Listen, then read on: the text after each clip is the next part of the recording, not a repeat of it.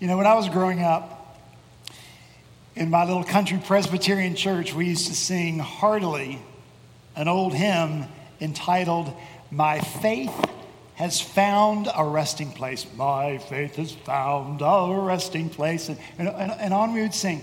And I don't know why, but whenever we sang that song, in my childhood imagination, I always pictured a bird fluttering, flying, but couldn't find a place to light. And not just any bird, but it was always that dove that we learned about in Sunday school that Noah sent out. The poor dove went out. It couldn't find a place to rest, and I just imagined it coming back exhausted to Moses. He sent out the dove a second time, and I was so relieved to find out that on that time that dove found a place to rest in an olive tree, and it brought back an olive leaf to Noah. Now, this is an aside. This has nothing to do with the sermon, okay? So don't deduct minutes from the sermon time. But I do want to say this. As we relaunch Equip, and I want to speak to those of you who are volunteering to teach our children, you never know what's happening in a child's imagination.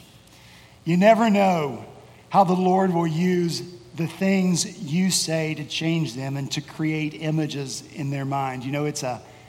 It's a weighty privilege that we have, isn't it, to teach our children. So pray about that and do it well for their sake and for the glory of God. Now, back to the point. I've been singing that song, "My Faith Has Found a Resting Place," for all these weeks that we've been in these verses from 1 Corinthians chapter 2. Though a bird is nowhere mentioned in the song, and though a bird is nowhere mentioned in these verses, that childhood image keeps coming to my mind. The incessant motion of the bird's wings, fluttering, looking here, looking there for a place to rest. And that describes our lives. Without exception, every person is a person of faith. All people are just looking for a place for that faith to land. Some people have faith that there is no such thing as faith, and they rest in that. Some people have complete faith that there is no God, and their faith rests in that. Some people have faith that this life is all there is. There is no more, and they have complete faith in that. For most of us here this morning, our faith is in Christ. He is the one in whom we trust. He is the one on whom we rely. He is the one in whom we place our confidence that he is indeed the Christ, the Son of God, the Savior of sinners. Those are the words we believe. Those are the facts upon which we rest. But our faith, listen, our faith must rest not in words alone. If your faith has lighted on words alone, then my prayer for you this morning is that your faith will take flight, that it will relaunch, and that it will come to rest again on a faith that is more than just words. Full faith goes beyond what words can describe, beyond anything in this world. We must not rest on anything less than a full faith marked by the Word of God, the Spirit of God, and the power of God. You and I must live in this world as if our faith is not of this world. We must live in this world as if our faith is not of this world. And that's what I want us to talk about as we return once again this morning to 1 Corinthians chapter 2. If you have your Bibles, I'm going to ask you to take them out. If you don't have a Bible, there should be one there in the pew rack in front of you. And when you found your place in 1 Corinthians chapter 2, let's stand together so that we might hear read the word of the living God.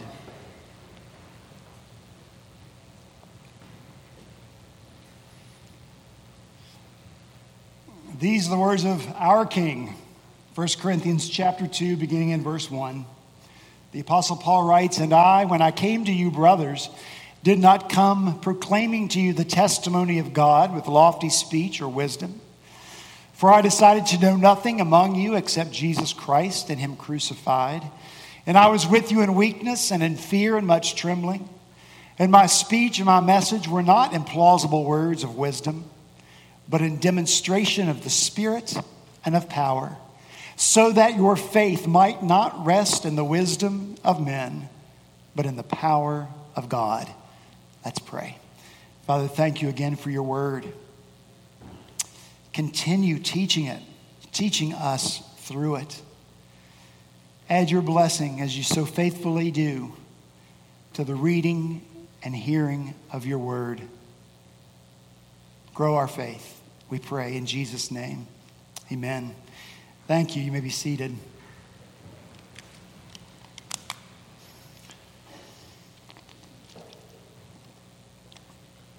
In these verses, the Apostle Paul is very careful to clearly define for us what faith is and what faith is not. Faith is not just words, but it certainly includes words. Look in verse 1. Proclaiming, that requires words. Testimony, that requires words. Lofty speech, that requires words. Look in verse 4. Speech, that requires words. Message, that requires words. Plausible words certainly require words. Words, words, words, words. But faith must be fuller than words spoken. And it seems that that's what the Apostle Paul is hinting at in verse 2. Look there. He writes, I decided to know nothing among you except Jesus Christ and him crucified. Now, surrounded by all these words, I wondered why Paul did not write here, for I decided to preach nothing among you except Christ and him crucified. Preach seems to make more sense in this context than know. But then I realized that the word preach might be too limited. To use that word might indicate that our faith is and could rest only on words. But this word know that Paul uses opens up faith to something much fuller, because the word that Paul chooses to use here for know, it means to be intimately acquainted with. It means to stand in close relation to experience. And that's the word that Paul uses to describe his relationship with Christ. And so by using this word, Paul's showing the Corinthians and you and me that faith includes but is more than propositional truths, more than the spoken facts about Jesus' life. Now, please hear me on this. These truths are glorious. Later on in chapter 15, Paul is going to write this. For I delivered to you as of first importance what I also received, that Christ Jesus died for our sins, that he was buried, that he was raised on the third day. These are the facts, and they are glorious. And the realities that they represent give us hope and change our lives. But the words lead us to Jesus, who is the Word made flesh, the living Word, the breathing Word. And so full faith becomes not word on word on word on word, but life on life. Our life on his life on our life, his life in our life. Full faith rests on being intimately acquainted and connected to Christ.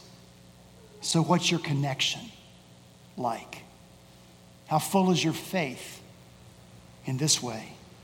I know most of you believe the right words about Jesus, but how close are you standing to him? How well do you know him? How fully are you experiencing his life in you? Full faith rests on a vital connection with Christ. And so what Paul hints at in verse 2 with the word know, he clearly expresses in verse 4 and 5. Look there. He writes, my message was not in words, but in the demonstration of the Spirit and power, so that your faith might not rest in the wisdom of men, but in the power of God. Paul's words were clearly present, were they not? He preached, he taught, but they were words accompanied by the Spirit. They were words accompanied by the power of God. Why? So that, Paul writes, the Corinthians would know that their faith must rest on more than words. It must also rest in the power of God. Words plus power plus Spirit equals full faith. Paul makes it clear in these verses that our faith must rest on these things that are beyond ourselves. The Spirit of God, the power of God. These are present in full faith.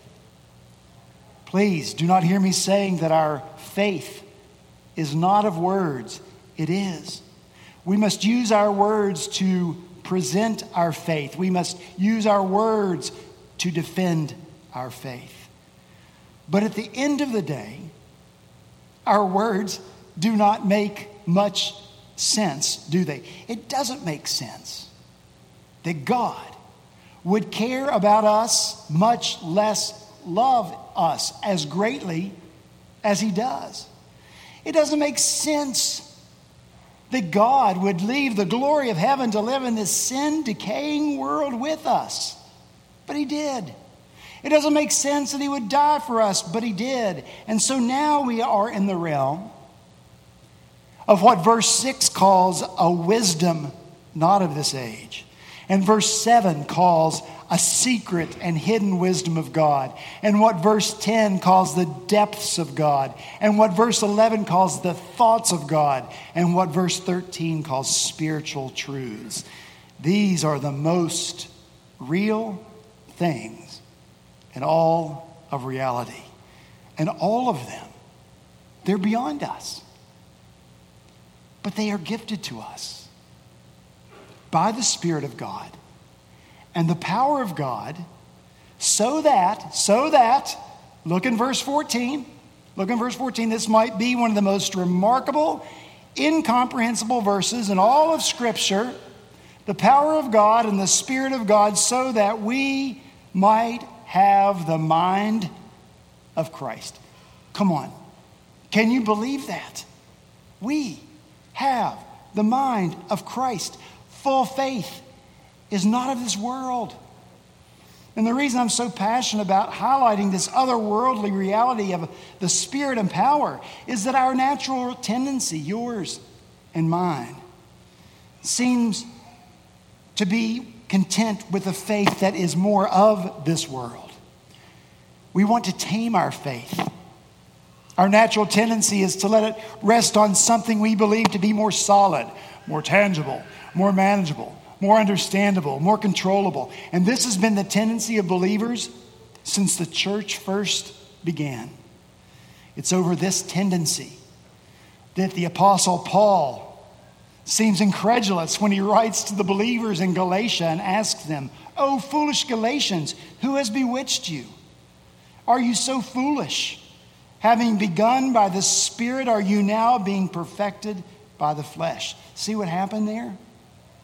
This bird-like faith of the Galatians had flown off to look for another place to rest. It was no longer for them the Word plus the Spirit of God plus the power of God. You and I must not give in to this tendency. Believe me, the irony is not lost on me about what's going on right now as I stand here week by week speaking words. But I pray that through spoken words, each of us will come to realize that our faith is more than words. And I pray that the words spoken and believed will transport us to great expectations of other worldly things that the Spirit of God and the power of God can accomplish in us and through us with a full, enlivened faith. I want us to consider a moment the otherworldliness of our faith. Hebrews chapter 11. Now faith is the assurance of things hoped for, the conviction of things not seen. Hoped for things, unseen things. These are the substance of a full faith. John chapter 3, Jesus says, the wind blows where it wishes, and you hear its sound, but you do not know where it comes from or where it goes. So it is with everyone who is born of the Spirit.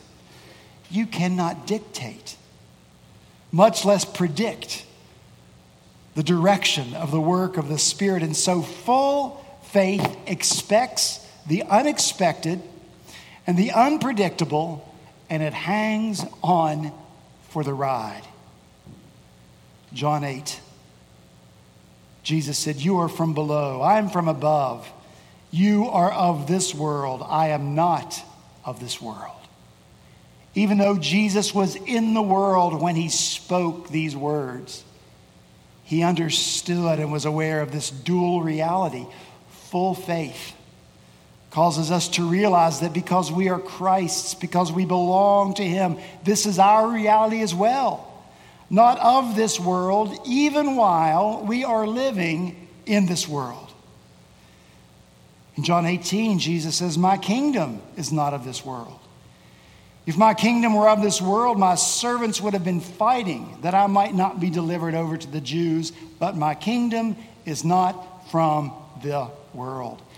Faith places you and me in Christ's kingdom. But his kingdom is not of this world. And so full faith compels you and me, all of us, to reach beyond ourselves, beyond the tools of the world, even beyond the weapons of the world, for the otherworldly, spirit-powered things, in order that we might live well in Christ's otherworldly kingdom here on earth. Romans 12. Do not be conformed to this world, but be transformed by the renewal of your mind, that by testing you may discern what is the will of God, what is good and acceptable and perfect. Full faith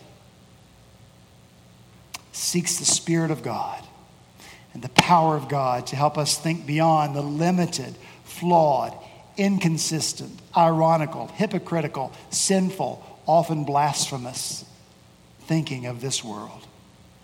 And likewise, Colossians 3. If then you have been raised with Christ, seek things that are above, where Christ is, seated at the right hand of God. Set your minds on things that are above and not on the things that are of this earth. Full faith takes us beyond ourselves, out of this world, even while we are living in it. And we must not be embarrassed by the other-worldliness to which our faith calls us. You and I, as individuals and as a church, must extricate our faith from the limited smallness of this world.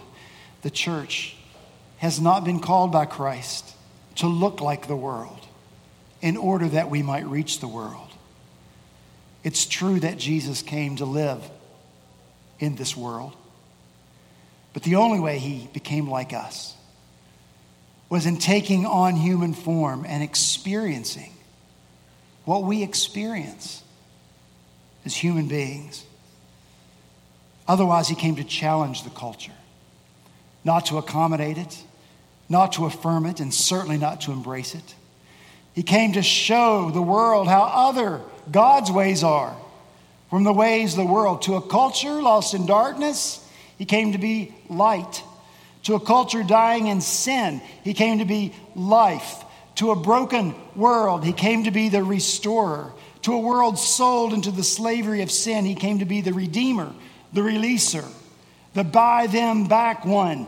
To a weak and weary world, he came to be the rock, our strength. For the last 60 years, some churches have attempted to look like the world, to reach the world. That message was ringing in my ears, as I mentioned earlier in the service, when I came to plant this church over 20 years ago. And sometimes I listened to that message. Hide your other worldliness. Try not to look too otherworldly and maybe nobody will notice that you are, they said. Don't wear that robe, they said. Don't do that strange ritual Christians do of taking the Lord's Supper every week, they said. And for goodness sake, play 3 chords on a guitar and don't play an organ, they said. Don't talk too much about sin, they said. Be casual, relatable, less offensive, they said. Be that spoonful of sugar that makes the medicine go down, they said. Look like the world, sing like the world, and maybe the world won't notice we are different. Maybe they won't be offended, especially the young people. Then maybe they will accept us. Who knows? Then maybe they will join us. And so it should come as no surprise that many believers now look just like the world. Very difficult to distinguish a believer from the world. On the other hand, we have churches who retain all the forms of religion, all the pomp, all the liturgy. As Scripture puts it, they have the appearance of godliness but deny its power.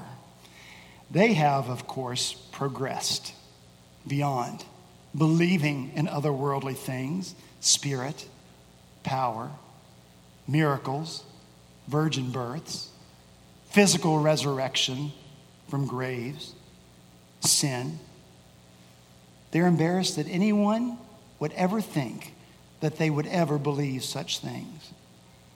And so here we are. Not better in any way than anyone else, but confronted by the same question. Will we unashamedly embrace the otherworldliness of our faith?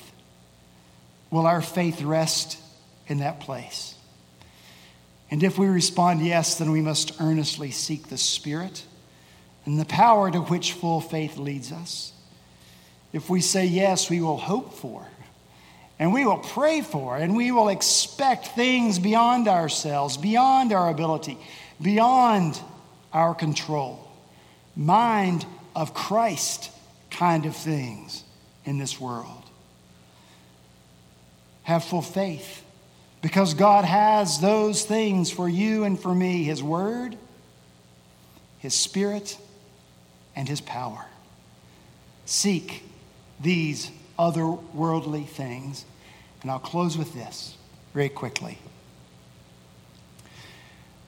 Please don't hear me saying that we should withdraw from the world into our little otherworldly huddle. No, may it never be.